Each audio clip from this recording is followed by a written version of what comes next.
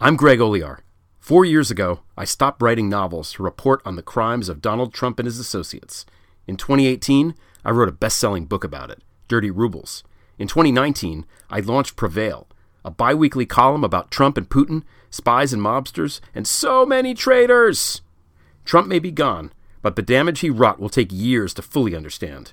Join me and a revolving crew of contributors and guests as we try to make sense of it all. This is Prevail. News with swearing. Daily beans, daily beans. Daily beans, daily beans. Hello and welcome to the Daily Beans for Monday, August 16th, 2021. Today, the Taliban has taken Kabul as the U.S. considers sending troops to stabilize the region. The Supreme Court rejects the challenge to Indiana University's vaccine mandate. Louis DeJoy bought over $300,000 in bonds from the chair of the Board of Governors investment firm, and Lindsey Graham called Biden to make nice and was rebuffed. I'm Allison Gill. And I'm Dana Goldberg. Well, Dana, we thought you were going to be home, and I even scripted a welcome home, but you are still in New York. I am still in New York. I will be back, I believe, on Tuesday. So Wednesday, who knows, but still in New York. And I'll fly back midweek and be there for a while, since several of my in-person gigs have been canceled because of these numbers. So frustrating to say the least, but I'm grateful that I got a couple of Fort gigs in before that happened. And hopefully things will open back up when the numbers start to drop again. Yeah, we got to stay safe. And that is a bummer, but I'm glad that we have you. And I miss you, friend. It's nice to be had. I miss you too. You had a good time in LA. I'm sorry I missed the meet and greet and all that. Yeah, I did. It was a lot of fun, and got to see the great movie. Yes. And it's called Not Going Quietly with Addie Barkin. And I recommend everybody check that out and look him up and follow him and donate to his Be a Hero project. It was really incredible. I got to meet a lot of really great people, see an incredible film, and then hang out with some of our patrons afterwards. And then I'll be in D.C., which is probably going to be my last trip before we all stop taking trips in a couple of weeks. And we're going to have a meet and greet then as well. Probably August 29th, Sunday, I imagine. Maybe we'll have some nice brunch somewhere. I will send all that information out to patrons. If you want to become a patron, do that at patreon.com/MullerSheWrote. And you become a patron of all my shows. And you get them ad-free and early and bonus content and meet and greet stuff and all that cool stuff. All right. It's a really, really heavy news day today, so we should dive in and hit the hot notes. Hot notes. All right, lead story. There's chaos in the ground in Kabul today as the Taliban has taken the capital city and the United States scrambles to airlift embassy staff and Americans out of the country. We have learned from the New York Times this morning that the reason the Biden administration was taken by surprise with regards to how fast the Afghans surrendered, quote, the spectacular collapse of Afghanistan's military that allowed Taliban fighters to reach the gates of Kabul on Sunday despite 20 years of training and billions of dollars in American aid began with a series of deals brokered in rural villages between the militant group and some of the Afghan government's lower-ranking officials. The deals, initially offered early last year, were often described by Afghan officials as ceasefires, but Taliban leaders were in fact offering money in exchange for government forces to hand over their weapons, and that's according to an Afghan officer and a U.S. official. Over the next year and a half, the meetings advanced to the district level and then rapidly on to provincial capitals, culminating in a breathtaking series of negotiated surrenders by government forces. That's according to interviews with more than a dozen Afghan officers, police, special operations troops, and other soldiers. The Taliban capitalized on the uncertainty caused by the February 2020 agreement reached in Doha, Qatar, between the militant group Taliban and the United States, President Trump, calling for a full American withdrawal from Afghanistan. Some Afghan forces realized they would soon no longer be able to count on American air power and other crucial battlefield support and grew receptive to the Taliban's bribes. We've also learned that the former Afghan president, Hamid Karzai, has been working as an agent for the Taliban. And Chris Murphy, senator, confirmed in a call this morning with Secretary of State Blinken and the SecDef Lloyd Austin that if Biden had abandoned the withdrawal agreement brokered by Trump, we would have had to surge thousands of additional troops because the 2,500 left by Trump were not nearly enough, and they were in harm's way. And finally, we can't forget the Taliban co-founder, Mullah Baradar, was released from a Pakistani prison in 2018 after Trump made the request as part of peace talks. That was along with 5,000 additional Taliban fighters that were released from prison. Baradar, this one fella, is now set to become the president of Afghanistan under the Taliban following the collapse of the Afghan government. My heart goes out to the women and children of Afghanistan that will suffer unimaginable terror under the Taliban. A little bit later in the show, I'm going to be talking with a host of Deep State Radio and author of the book Traitor, David Rothkopf, about the situation on the ground. That's what's happening right now. Thank you so much. And I know that we will follow that story closely as it continues. I do have some good news for everyone. This is from the Supreme Court. They actually refused Thursday to block Indiana University's requirement that students be vaccinated against COVID-19 to attend classes in the fall semester. So this is interesting. It was the first legal test of a COVID vaccination mandate to come before the justices. A challenge to the policy was directed to Amy Coney Barrett, the justice in charge of that region of the country. She denied it. There were no noted dissents from other justices. So basically what happened was 8 students asked the court for an emergency order, arguing that the risks associated with the vaccines outweighed the potential benefits for the population in their age group. Narrator, they do not. Protections, and this is a quote, protection of others does not relieve our society from the central canon of medical ethics requiring voluntary and informed consent, they told the justices, seeking an emergency order to block the vaccination requirement. A federal judge ruled last month that the school had a right to pursue, quote, a reasonable and due process of vaccination in the legitimate interest of public health for its students, faculty, and staff. The students have many options, the judge said, such as applying for exemptions, taking the semester off, viewing classes online, or attending other universities. So the 7th U.S. Circuit Court of Appeals, this is based in Chicago, they agreed and noted that the Supreme Court ruled in 1905 that a state can require all members of the public to be vaccinated against smallpox. That's how we eradicated it, everybody. Indiana's requirement is less demanding, the court said, allowing exemptions for students who object on the basis of medical conditions or religious beliefs. They're giving them a lot of rope with this, but they're not going to rule in favor of them. It's absurd. Yeah, I remember the lawyer that was bringing this suit was the same guy who brought the Citizens United case. So he vowed to take it to the Supreme Court, and the Supreme Court said, fuck you. Nope. So there we go. Go fuck yourself. Yep.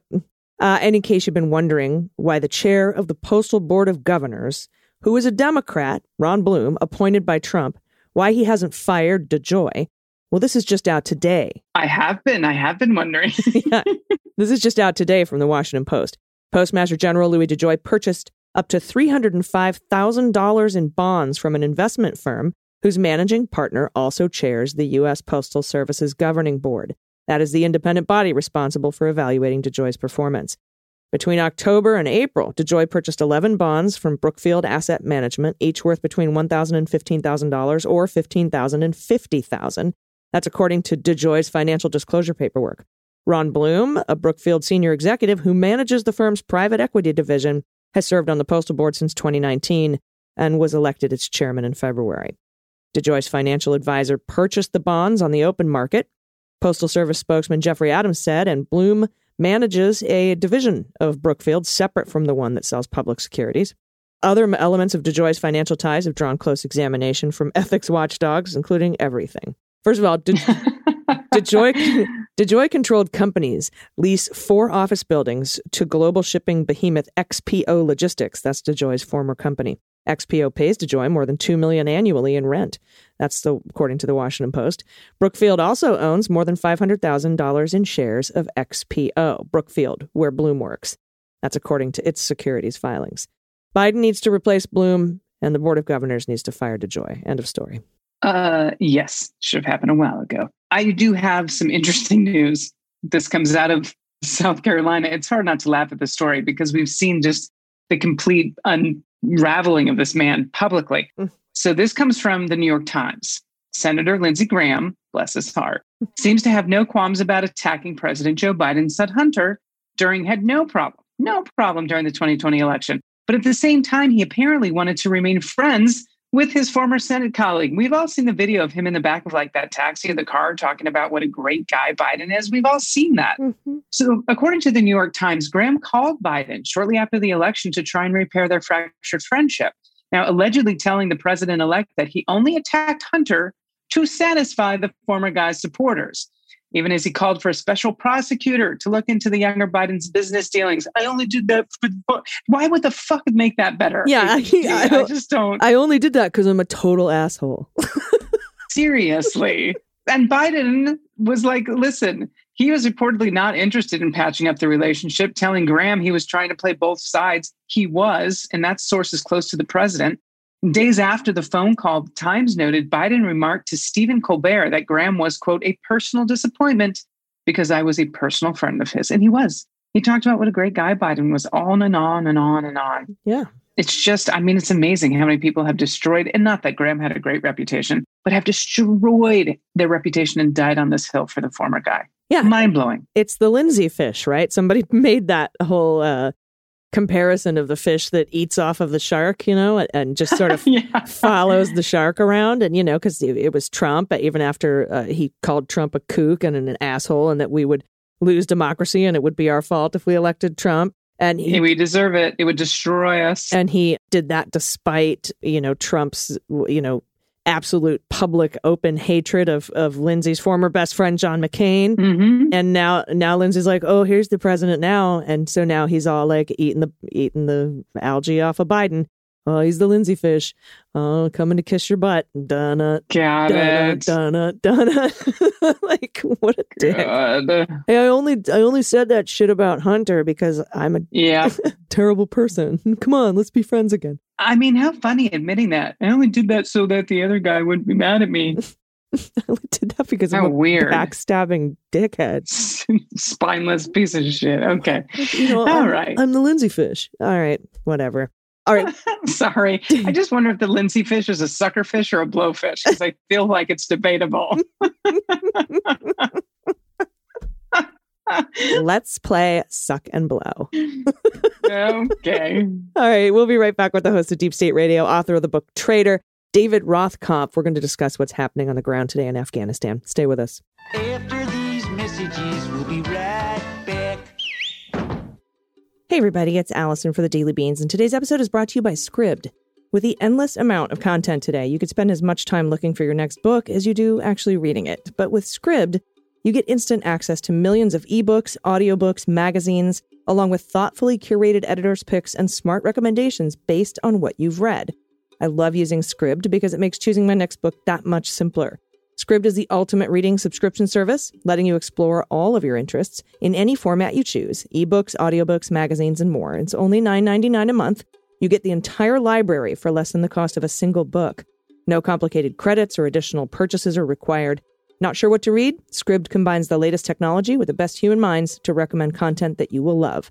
Want to change things up? You're free to switch between titles, genres, and formats at any time on your phone, tablet, or computer. It's so simple. Right now, we're offering listeners of this program a free 60-day trial. Free 60-day trial of their entire library. Go to try.scribd.com/dailybeans for your free trial. That's try.scribd, SCRIBD.com/dailybeans to get 60 days of Scribd for free. Hey, everybody, welcome back. I'm joined today by David Rothkopf. He and I are going to discuss what's happening in Afghanistan because I'm pretty disappointed with the media's coverage of what's really going on, and they're seeming to me to kind of miss the depth of decades of information and just sort of going by what's happening right now on the ground. David, welcome. Hi, how are you? I'm good. I wanted to ask you about a couple threads you put out. Steve Vladeck, as you know, he's a former guest of ours, con law expert at University of Texas, Austin, retweeted one of your threads saying mandatory reading. Can you talk a little bit about your ideas about why we're seeing what we're seeing on the ground in Kabul today? Well, I think the reason we're seeing it is because it was inevitable. And there are many metrics by which you could determine it was inevitable. You know, it's almost a cliche at this point to say foreign powers that go into Afghanistan have trouble. But they've been having trouble for 3,000 years, and that's true. The United States, however, has been making mistakes in Afghanistan for 40 years.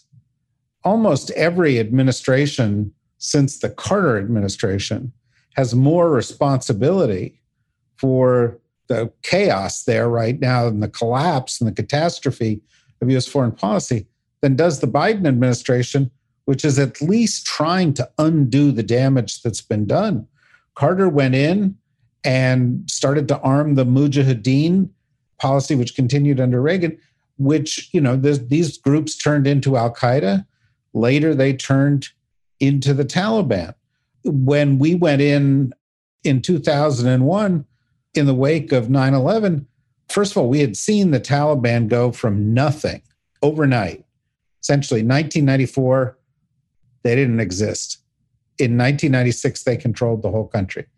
So we had seen what they could do and the power that they had.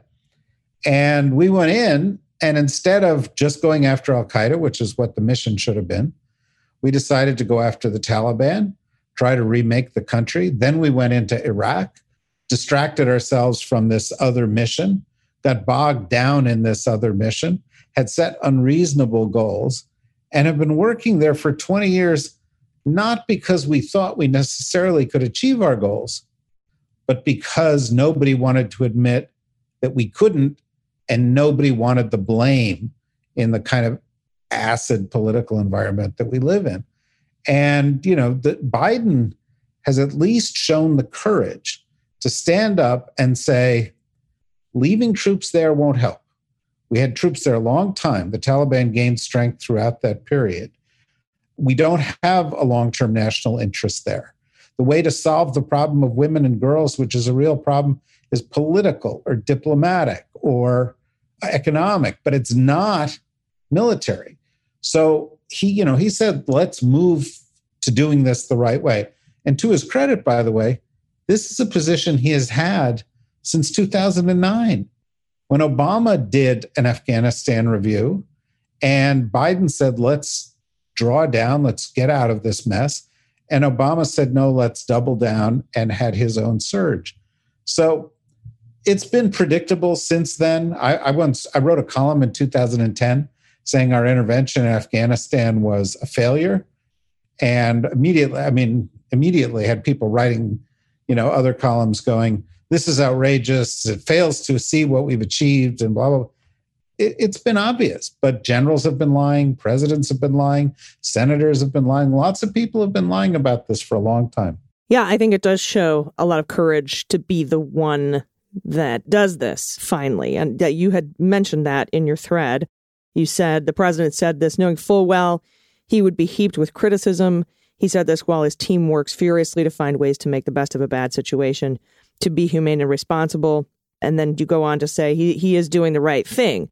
And if it seems he is not doing it at the right time, that is because all the other better times came before now and were passed over by others who lacked his courage. But this didn't happen in a vacuum. I mean, we've been seeing a lot of things lead up to this with the Trump administration and Pompeo in 2020, who announced that the drawdown would happen. And he penned a deal. I recall it like it was yesterday. He invited the Taliban to Camp David on the anniversary of 9/11. And then had to cancel that because of duh. And but he penned a deal without Karzai there, which led to Taliban fighters coming out in the New York Times today, Taliban fighters paying Afghan army members to lay down their arms and surrender. So this was coming. I imagine this administration knew this, but it seems like the escalation, I should say, of the issues, the unraveling of security in the region happened a lot faster than anyone had realized. But I have a feeling they did realize, and this was more of a rescue mission than a drawdown based on what Trump had already agreed to. Well, yeah, look, as I said, during the Obama administration, they knew they should leave and they didn't leave. There's bipartisan blame here. Trump ran on saying he would get out. In 2018, Trump had one of his Oval Office tantrums and said, I want to get out now. I want to shut the embassy now. Nothing is worth it in Afghanistan. That's three years ago. Generals scrambled around to stop him because they thought it would be precipitous to pull out. You're right. They negotiated with the Taliban. They didn't tell the central government. One of the consequences of their negotiation was releasing thousands of Taliban prisoners to strengthen the Taliban, without getting anything in exchange for that. That we know of. Well, nothing that we could value at the moment. They thought they were going to get a deal and appear to be peacemakers. And now Trump, of course, then said, okay, well, we're going to get out by this date certain, which of course set the Taliban to their planning. Biden came in. Remember, Biden got criticized. Trump criticized Biden in April for not moving out quicker. Trump said we should have been out much faster. And now, of course, all the Trumpists are, how could they move out so quickly? This is precipitous. That's nonsense. It's precipitous. We went into Afghanistan in 2001. In 2004, Mullah Omar said, we are beginning to reclaim Afghanistan. The Taliban announced their counteroffensive. Between 2010 and 15, they controlled 30 or 40% of the country by our military's estimate. And our military always underestimates these things. In the past couple of years, they've gained even further. We spent $1 trillion, maybe $2 trillion. It was and I hate to say this, given the loss of life involved, but this is one of the great failures of American foreign policy. And the cost that we paid is going to bear us virtually no return, virtually zero. Yeah, us as the United States. But I have to wonder how and if it benefited Trump and who this benefits. And I want to talk to you more about that. But I have to take a quick break. Will you stay with me? Of course. Thanks, everybody. We'll be right back. Hey, everybody. It's AG for the Daily Beans. I finally went on a trip this summer, and it was amazing, as you know. I always find I have the perfect travel companion, though, especially when I'm on the subway in New York and I have no internet service. I get to play Best Fiends. It's awesome. It's my favorite mobile app. It's a super fun puzzle game that's perfect when you're traveling because you don't have to be online. It has thousands of fun levels and tons of cute collectible characters. So many fiends to keep you company on the road. This summer, I've played Best Fiends on the plane, on the beach, the metro, and on the subway, by the pool, while waiting online for coffee, in every Uber, pretty much wherever I'm at. But it's hard to put down. That's why I love it so much. And it's calming, and the visuals are great, and it keeps your brain sharp with the strategic way that you play. They're always adding new puzzles and content, so I keep going back. I'm on level, I think, 2380 or so. I have to check back. I haven't been on in about a day and a half, but I think it's around there. I've been making progress, obviously. I love Best Fiends. It's the best me time, and it's totally free to download. Best Fiends is fun. Bring it wherever your travels take you this summer. Download the 5-star rated puzzle game Best Fiends for free today on the Apple App Store or Google Play. That's friends without the R, Best Fiends. And today's show is also brought to you by ZipRecruiter. Forbes reports that gyms, nail salons, hotels, mom and pop shops, and more are gearing up for a surge in hiring in the near future in order to meet the increased need for these services. For me, the comedy shows, concerts, and spas are most exciting. I can't wait to get back to massage. Reopen all these businesses is creating millions of new jobs. So we also have the infrastructure plan that's going to be going through soon. So where do businesses turn to fill the roles? ZipRecruiter. Right now, you can try it for free at ZipRecruiter.com/dailybeans.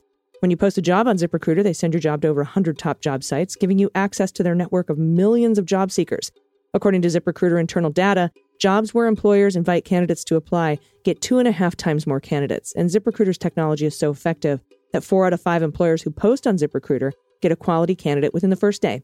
And right now, you can try ZipRecruiter for free at our exclusive web address, ZipRecruiter.com/dailybeans. That's ZipRecruiter.com/dailybeans, all one word. Just go to ZipRecruiter.com/dailybeans. ZipRecruiter, the smartest way to hire. Everybody, welcome back. We're talking with David Rothkopf about what's going on in Kabul today and Afghanistan today. And before the break, I mentioned who benefits from this. We know Putin benefits. We know Erdogan benefits. Iran benefits. ISIS benefits. And, at least the first two there are certainly benefactors of Donald John Trump. Now, of course, like you said, this goes back a long time. Failures to withdraw and withdraw safely goes back a very long time. This war is 19 years too long. And then, of course, when we went into Iraq, there was problems with resources to fight in Afghanistan. But we have to remember, Putin was paying Taliban soldiers to assassinate U.S. allied troops. The intelligence on that is not been confirmed, but there were multiple reports about it.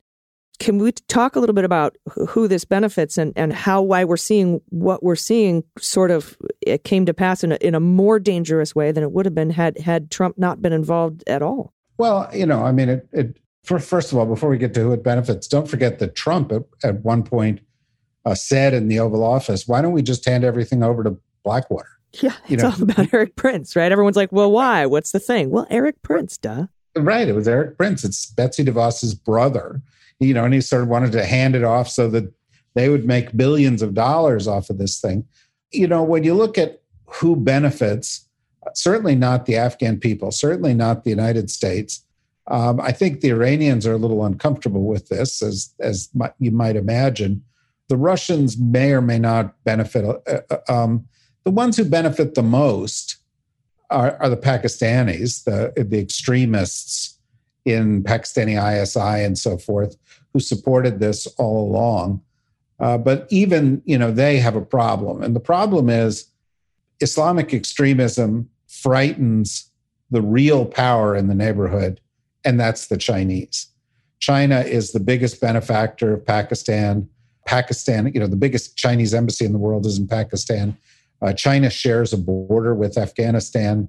The Chinese have started to pick up conversations with the Taliban because they don't want this to go south.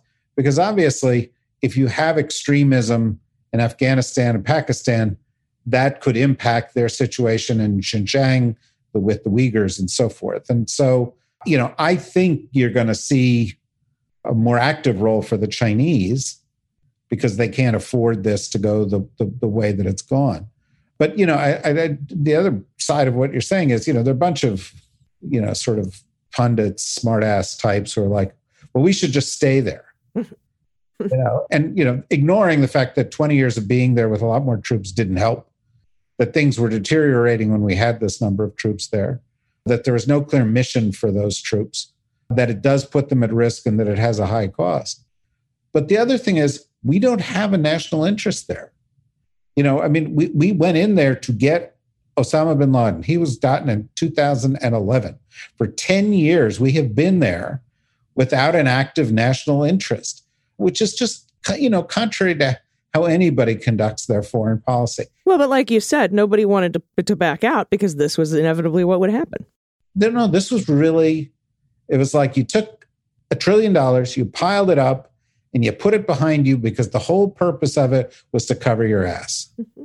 And we know, I'm just talking about a little more specifically about Trump here. He's got this pattern of doing seemingly right things for the wrong reason. He pulled the troops out of Syria. We abandoned our Kurdish allies there, much to the glee of Vladimir Putin. Same with Germany. He tried to do that. Biden put that on hold. But I can't help but think if Biden decided, because today, for example, let me see here. There's a tweet from Chris Murphy, who was on a call with Secretary Blinken and the Secretary of Defense this morning, and says he confirmed that had Biden decided to abandon the agreement negotiated by Trump, the U.S. would have had to surge thousands of additional troops into Afghanistan because the 2,500 Trump had left would not nearly be enough. So the two choices here are ramp it up, continue our occupation there pretty much forever, or leave. And so I can't help but think what people would be saying if Biden took the other choice and sent another few thousand troops over there and kept the war going when he promised and that he would withdraw.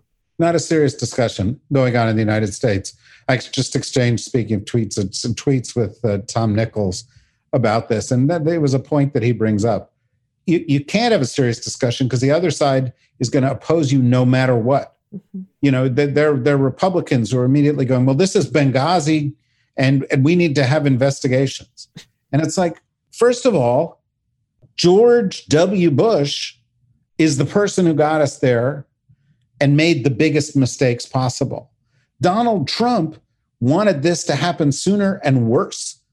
And so, on a partisan basis, it's a hard argument to make. But, I think apropos of the point of adding more troops, we have to send in a couple thousand troops just to help our embassy staff leave. Mm-hmm. So, if you wanted to stabilize Pakistan, it would take a massive commitment. And 77 or 75% of the American people don't want us to be there at all. They want us out. And Biden was reflecting it. And, I got to say, that's the courage to me is doing the right thing when you're going to get the crap beat out of you. Yeah. So sometimes to win, you have to lose. Doing the right thing means sometimes you lose. And as Ted Lasso always says, doing the right thing is never the wrong thing. very big messages in recent episodes, too. And I have to, keep in mind, and we should all keep in mind as we watch this unfold, that those were the only two choices that we had. And a surge by Biden putting more troops in harm's way for what? And then, like you said, people say, well, to save the women and girls. Is Afghanistan the only place in the world where women and girls are treated poorly, or LGBTQ plus folks are treated poorly? Why here? Why is this so important? And I'm not saying they aren't, but is the U.S. military the right tool to use to help women and girls? Isn't it multilateral institutions? Isn't it political pressure? Isn't it diplomacy? Isn't it economic? It's not sending in the troops. Otherwise, there would be U.S. troops in Riyadh, Saudi Arabia, helping those women who have their rights ridiculously constrained, offensively constrained, and taking them away from them. Yeah, we would have troops in a lot of places and putting them in harm's way. And so, it's kind of a pick your battles thing, but also, like you said, this was an inevitable ending if it were to end. That's right. And the fact of the matter is that the United States has a lot of enormous priorities right now. And, there's a lot of debate about whether we should spend, another $1 trillion on our kids, our families, women in America, schools, infrastructure, and so forth. We've spent $2 trillion in Afghanistan and gotten nothing out of it. Nothing. And the people who say stay seem to be willing to spend an unlimited amount of money to avoid embarrassment in Afghanistan without achieving anything to help the country, but are not willing to spend that money to improve schools in the U.S., to improve healthcare in the U.S., to make the United States actually more secure against the threats of tomorrow, cyber, pandemics, global warming, et cetera. So, we are really living in a crazy moment. And Joe Biden is right now getting widely condemned for an act of sanity. Yep, that's true. And I appreciate you talking to me about this today, because I just want to get that message out. And I encourage everybody to listen to David Rothkopf on Deep State Radio, read his book called Traitor, and he's also a contributing columnist to the Daily Beast. David Rothkopf, thank you so much for your time today. Thanks a lot, Allison. Everybody, we'll be right back with the good news. Hey, everybody, it's Allison. And if you want to finally get a good night's sleep after all these years, all you need is 2 minutes. That's all it takes. Just go to helixsleep.com/dailybeans, take their 2-minute sleep quiz, and they'll match your body type and individual sleep preference to a customized mattress that will give you the best sleep of your life. I used to toss and turn all night, wake up exhausted and sore, but I've had my Helix mattress for almost 2 years now. I absolutely love it. It's like sleeping on a cloud. I wake up feeling rested and refreshed. And with Helix, you get a mattress that's customized to be perfect for the way you sleep. They have soft, medium, and firm mattresses. They have mattresses great for cooling you down if you sleep hot. They have mattresses great for spinal alignment to prevent morning aches and pains. And they even have a Helix Plus mattress for beautiful plus-size sleepers. As you know by now, I took the quiz and I was matched with a Helix Midnight because I like a medium firm bed and I sleep on my side, so it's perfect for me. Plus, the delivery and setup was fast and easy. They have over 12,000 5-star reviews at Helix, and they were awarded #1 Best Overall Mattress Pick of 2020 by both GQ and Wired Magazine. Helix has been recommended by multiple leading chiropractors, too, and doctors of sleep medicine. That's a go-to solution for improving your sleep. They have a 10-year warranty, and you get to try it out for 100 sleeps risk-free. They even have financing options and flexible payment plans available, so a great night's sleep is never far away. And Helix is offering up to $200 off all mattress orders and 2 free pillows for our listeners at helixsleep.com/dailybeans. So if you're sleeping on that treason pillow, the MyPillow Guys pillows, you can do this now. You get $200 off all mattress orders, up to $200 off, and 2 free pillows for listeners at helixsleep.com/dailybeans. And let's take the amazingness of custom furniture for your bed in your bedroom, and we take it into the living room. Daily Beans is sponsored by Allform. They craft premium, customizable sofas and chairs delivered to your doorstep. Allform's furniture is beautiful, high quality, and crafted to fit your personal style. Sofas and chairs are custom made to your specs, as well as delivered fast and free of charge. You can customize your own luxury furniture with premium materials, but at a fraction of the cost of regular stores. You pick the sofa color, the shape, the fabric, the configuration. And the fabric, by the way, is spill, stain, and scratch resistant, which is great for pod pets. As you know, I picked a 3-seater sofa in whiskey-colored leather with a walnut leg finish and a chaise lounge on the end. It's so comfy. I absolutely love it. And Allform delivers fast. It takes just 3 to 7 days to arrive in the mail, and you can assemble it yourself in a few minutes without tools. They have beautiful armchairs and love seats all the way up to 8-seat sectionals, so you can always start small and buy more seats later if your house or your family grows. And best of all, you get 100 days to decide if you want to keep it. That's more than 3 months. And if you do not love it, they will pick it up for free, no hassle, and give you a full refund, all your money back. They also have a forever warranty, literally forever. So to find your perfect sofa, check out allform.com/dailybeans. And Allform is offering 20% off all orders for you by going to allform.com/dailybeans. All right, everybody, welcome back. It's time for the good news. Well, we'll float on, good news is on the way.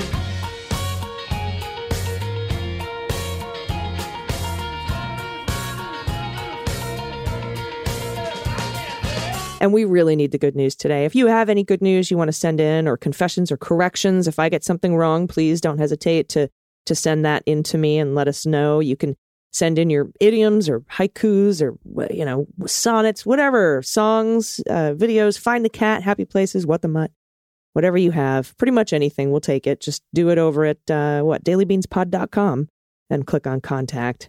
Dana, I'll kick us off today with a submission from Daniel, pronouns he and him. Ladies, thank you from the bottom of my heart for work. For what the mutt, I have 2 tiny girls, Tofu and Nacho. That's awesome. They are rescues from Puerto Rico. We think they're about 4, oh my God, but their heritage is shrouded in mystery. We'd love to hear your guesses at their provenance. Nacho is the fluffer of the pair. She is a food-motivated, energetic young lady, much like me. Her adoptive sister, Tofu, is the cuddly princess. Please see attached. Oh my God. I feel like the one on the left is like a Westie Chihuahua Terrier mix. Uh-huh. Yeah. And the one on the right I also feel like the one on the right, the ears are just different. They're floppier. So I feel like there's pug in there because look at that long, flat tongue. Oh my goodness. They're just so cute. Yeah, there's definitely Terrier Westie in there here's another. Lhasa Apso. Oh my God. Maltese? So cute. Tofu is just adorable. God. Okay. They're really, both of them are. Oh my God. That's definitely a Westie mix. That's like a tiny Westie Terrier. Yep. I would say. Yeah. So cute. And I feel like there's Lhasa Apso and pug in the other one with Maltese or you know what they are? They're adorable. That's what they are. They are adorable. Thank you so much for that submission. We got a couple 2 short ones. I'll just snag these. First one's from Lucy, pronoun she, her. This is a correction. Hello, you awesome people. Now, for unexplained reasons, Bexar, which I know is not how it's said, but it's how it's spelled. So I'm going to do this for the correction. Bexar County, Texas is pronounced Bayer, like the aspirin. San Antonio is a wonderful city, beautiful, friendly, rich in culture. Keep up the great work. That's it. Nice, sweet correction. Thank you, Lucy. Mm-hmm. And very short one. This is from David, pronouns he and him. Smoky sun and marigolds. This is the Oregon coast. So far, though, today we have a good breeze of the ocean and the air is good. Love your various podcasts. It is smoky sun and marigolds. So that is in a reflection in this pond. It's so the fires. Beautiful. Yeah. But good breeze off the ocean air. The fires. What are we? I know. There's just so much. There is. Okay. All right. I can think about that. On to the next. Lizzie, pronouns she and her. Thanks for being so rad. I have shit kids say. I have a shit kids say.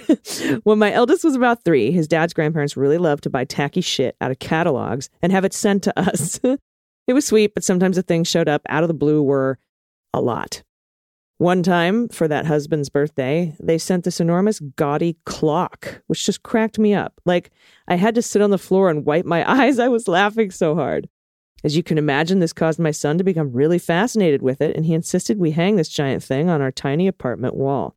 A few days later, our friend came over, and as soon as she walked in the door, our darling toddler oh dear. wanted to tell her about it. Being fairly new to words, he was still having trouble with some sounds, including the L sounds, so he ran into the room and yelled at the top of his lungs, "Look at Daddy's big cock." There you have it. Attached. You will find a picture of that boy 11 years later playing with his much younger brother. He is under the coffee table, and his 15-month-old brother is on the table looking down at him. Oh, my God. Oh, my God. That's a really sweet picture, though. And I'm going to take the next one too, because it's really short. And first of all, baby gate around the Christmas tree. Nice. But why didn't you include the clock? Come on, send that clock in if you got a picture of the clock. All right. And then here's a short one from Mamie, rhymes with Amy, pronoun she and her. Allison, you've probably heard a deer barking without knowing it. They sound like a man yelling fuck in staccato. Fuck, fuck, fuck, fuck, fuck. Oh my God. In P-Town, I had my show at Cherry Grove on Saturday, and I'm walking on the boardwalk, and I look up and there's a fucking deer with the giant antlers, and they're still fuzzy, walking toward me. And I looked at the guy and I was like, are we just going to pass each other? Like, this is totally normal. He's like, yeah, just don't bother it. It's not going to bother you. I'm walking by this deer. I'll send you the video. And literally it stops on the boardwalk, and the boardwalk's only about 3 feet wide. It's not big. And the deer stops and starts eating berries, then looks at me like, what's up? And then goes back to eating berries. And I just filmed the whole thing. It was crazy. But apparently they like to push drunk people off the boardwalk because drunk people think they're going to touch them and pet them. And the deer's like, go fuck yourself. Fuck, fuck, fuck, fuck, fuck, fuck, fuck. Push. Yep. Mm-hmm. Push. That's it. All right. This next one's from Micah. Micah pronounced Micah. Good. I got that right. Mm-hmm. Pronouns he and him. I have a mispronounced lyrics. I thought Metallica's song Fuel began, gimme 2, gimme 5, gimme 2, then double 5. It is, of course, give me fuel, give me fire, give me that which I desire. But I grew up thinking it was describing a cool secret handshake. Give me 2, give me 5. Give me 2, then double 5. Oh my God, that's funny. Micah, that's cute. I like yours better, Micah. We're going to end this with an anonymous submission, and we have a link to the video, which I watched earlier today, about Eddie Geller. He's going to fight for you. This is not a traditional good news submission, but I want to be sure you all see this congressional campaign launched in Florida 15 today by my friend and comedian turned activist, Eddie Geller. Eddie has been producing videos for Democratic causes for many years, which is how I met him. He's an A+ human being. This is from Anonymous. Full of curiosity, humor, and empathy. I love how he's redefining what a campaign can look like unabashedly. Watch his launch video, and you'll see what I mean. We'll play a little audio clip for you here. Sometimes you feel no one is listening up in Washington. You're fighting to thrive or just to survive, but there's too much corruption. You ask yourself, where's the justice? Where is our fair share? What we need is a fix, a congressman who cares. Eddie Geller's here to run for a Florida that's fair. Here's someone who gives a damn. What a breath of fresh air. It's time to take a stand. Try something new. Eddie Geller for Congress, a guy who's gonna fight for you. Please chip in a buck or two. All right, so funny. Seriously, I love it. If I ever ran for public office, if either of us did, we'd have to put something together that was funny, catching. Like, it's awesome. Yeah, and you can tell he's a comedian, former activist. It's like, I'm watching this like, is this, because, somebody just sent it to me and I'm watching and I'm like, is this parody? No, this dude's fucking running for Congress. Awesome.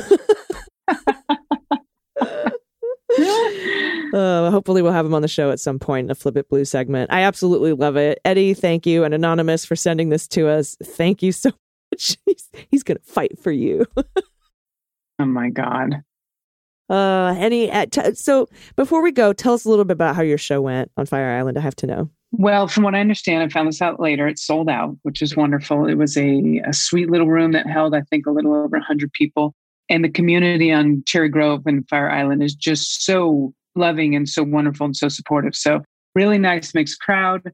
I did the 75 minutes. It was hot as hell on stage, but it was just, you get back up there and you hear that laughter and you make people laugh, and we all need it right now. So it was a very generous, loving audience, a nice standing ovation and some flowers. And we hold on to every moment now because we don't know, like I told you, when things are going to shut down again and these moments are going to end for us. And I don't think people understand that a lot of the shutdowns won't happen nationally again. People are going to go to work. They're going to have COVID restrictions in place. But for those of us that perform live, and some asshole on Twitter was like, "Oh, don't be scared or be broke." And I'm like, dude, this isn't about me being scared. Like, I'm vaccinated. These big places, these galas, they're the ones canceling for the safety of the community.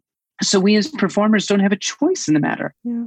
So please, if you can just continue to support your live performing artists. Those of us that have to gig to make money, we're going to get floored by this variant, and hopefully people get vaccinated, the numbers go down, or they're just going to keep changing. So God, I just wish we could somehow reach the other side. I really do. I just hope that there's enough that, their hesitancy will lean toward getting it eventually. That's my only hope. Well, we had almost another 1 million people get vaccinated today. We are setting vaccination records again. Good. At least, aside from the first round of people who wanted to get vaccinated. Sure. So that's moving in the right direction. We just need to mask up and be careful and push your local businesses to require vaccines and negative tests. I know I'm doing that where I live because it's not been mandated yet for a lot of stuff. It has for healthcare workers and teachers and stuff, but your bars and restaurants and gyms and stuff like that say, I really would feel better coming here if you required vaccines. They can, and they're able. And so give them their feedback. And there's enough of us. Mm-hmm. Yep, there's enough of us. I went to a restaurant in New York and they asked for my vaccine card. And they said, "Can I see your vaccine card?" I said, "Oh, yes, you can." Mm-hmm. Yeah. It just felt nicer. And we still ate outside in a pod. We had our own little barrier and stuff. But yeah. Same for me in New York City. Everyone wanted to see my vaccine card. When I went to the Comedy Store in LA, I just walked in because I always just walk in, and somebody came and tapped me on the shoulder and asked me to see my vaccine card. We need to start pushing for that, because it's the 100%. It's the people who are refusing to get vaccinated that should stay home. The rest of us should be able to go out and do stuff. 100%. All right. Well, thank you so much. And David Satz was at your show. He wanted to say how wonderful it was. He's a patron of ours, and he just wanted to pass that message along. And thank you, David. If you're listening, I wish I had known. I don't think we met. It was so fast after the show, and I know everyone left. But thank you so much for coming out and supporting me. Truly, truly. Yeah. And thank you all, everybody. We'll be back tomorrow with more news. We'll talk more about what's happening on the ground in Afghanistan and whatever else breaks. Until then, please take care of yourselves, take care of each other, take care of the planet, and take care of your mental health. I've been AG. And I've been DG. And them's the Beans. The Daily Beans is written and executive produced by Allison Gill, with additional research and reporting by Dana Goldberg and Amy Carrero. Sound design and editing is by Desiree McFarlane, with art and web design by Joelle Reeder with Moxie Design Studios. Music for The Daily Beans is written and performed by They Might Be Giants, and the show is a proud member of the MSW Media Network, a collection of creator-owned podcasts dedicated to news, politics, and justice. For more information, please visit mswmedia.com. Season 4 of How We Win is here. For the past 4 years, we've been making history in critical elections all over the country. And last year, we made history again by expanding our majority in the Senate, beating election-denying Republicans in crucial state house races, and fighting back a non-existent red wave. But the MAGA Republicans who plotted and pardoned the attempted overthrow of our government now control the House, thanks to gerrymandered maps and repressive anti-voter laws. And the chaotic spectacle we've already seen shows us just how far they will go to seize power, dismantle our government, and take away our freedoms. So, the official podcast of The Persistence is back with Season 4. There's so much more important work ahead of us to fight for equity, justice, and our very democracy itself. We'll take you behind the lines and inside the rooms where it happens with strategy and inspiration from progressive changemakers all over the country. And we'll dig deep into the weekly news that matters most and what you can do about it with messaging and communications expert, co-founder of Way to Win, and our new co-host, Jennifer Fernandez-Ancona. So join Steve and I every Wednesday for your weekly dose of inspiration, action, and hope. I'm Steve Pearson. And I'm Jennifer Fernandez-Ancona. And this is How We Win.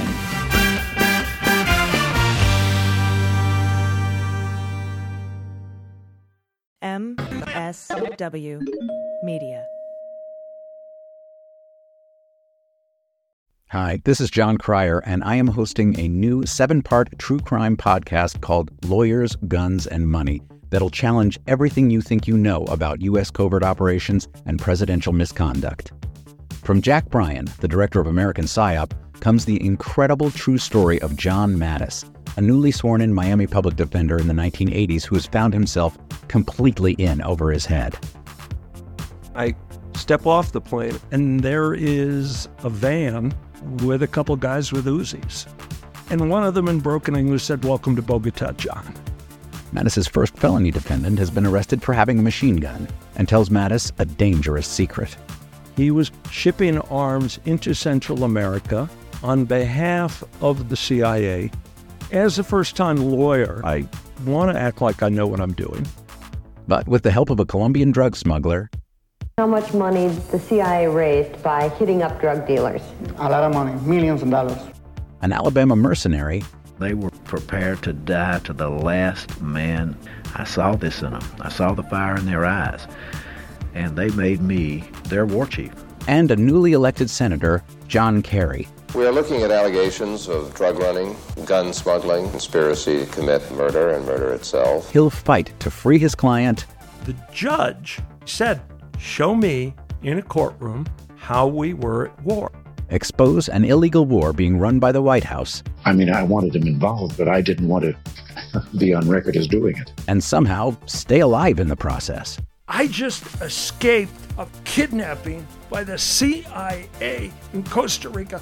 This is Lawyers, Guns, and Money. So you have a man in an Armani suit standing on the bow of a boat with a rocket launcher and says, "If I lose sight of you, I will launch. You will be vaporized." Available everywhere starting October 29th, or get it ad-free and early starting October 22nd at lawyersgunsandmoney.supercast.com. There you'll find bonus episodes along with exclusive content. Subscribe now.